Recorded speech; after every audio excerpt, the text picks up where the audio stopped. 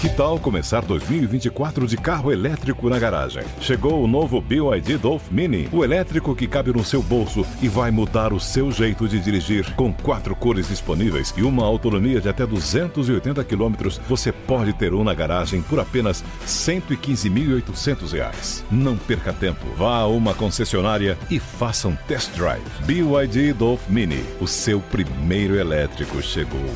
No trânsito, escolha a vida. Chuchu Beleza, Chuchu Beleza. Doutor Pimpolho. Sileide, sabe qual é que é seu problema? É que você tem esse nome ruim, Sileide. Porque esse nome cafona, meu. Só de pensar no seu nome eu já tenho vontade de mandar você se fuder. Parece que sai da minha boca, ó. Ah, Sileide, vai se fuder, meu. E o pior é que não tem jeito, né, meu? Quando eu lembro de você, eu já penso no seu nome, aí eu já começo a sentir raiva. Uma raiva que vem por dentro, sabe? Aquela raiva gratuita que a gente sente por alguma coisa muito escrota.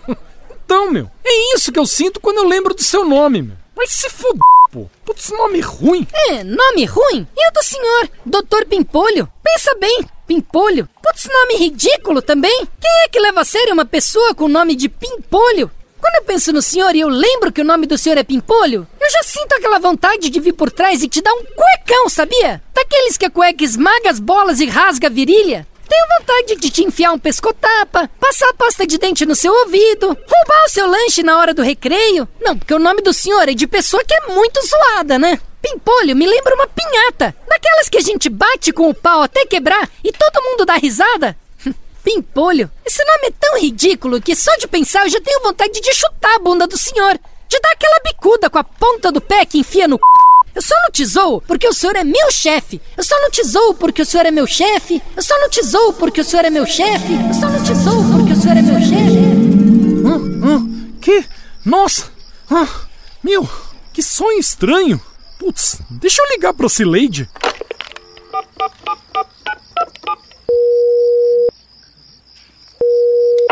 Alô, Sileide? Nossa, Doutor Pimpolho, me ligando a essa hora da madrugada. Sileide, você acha que meu nome é estranho? Meio ridículo? Quem? Eu? Não, Doutor Pimpolho, de jeito nenhum.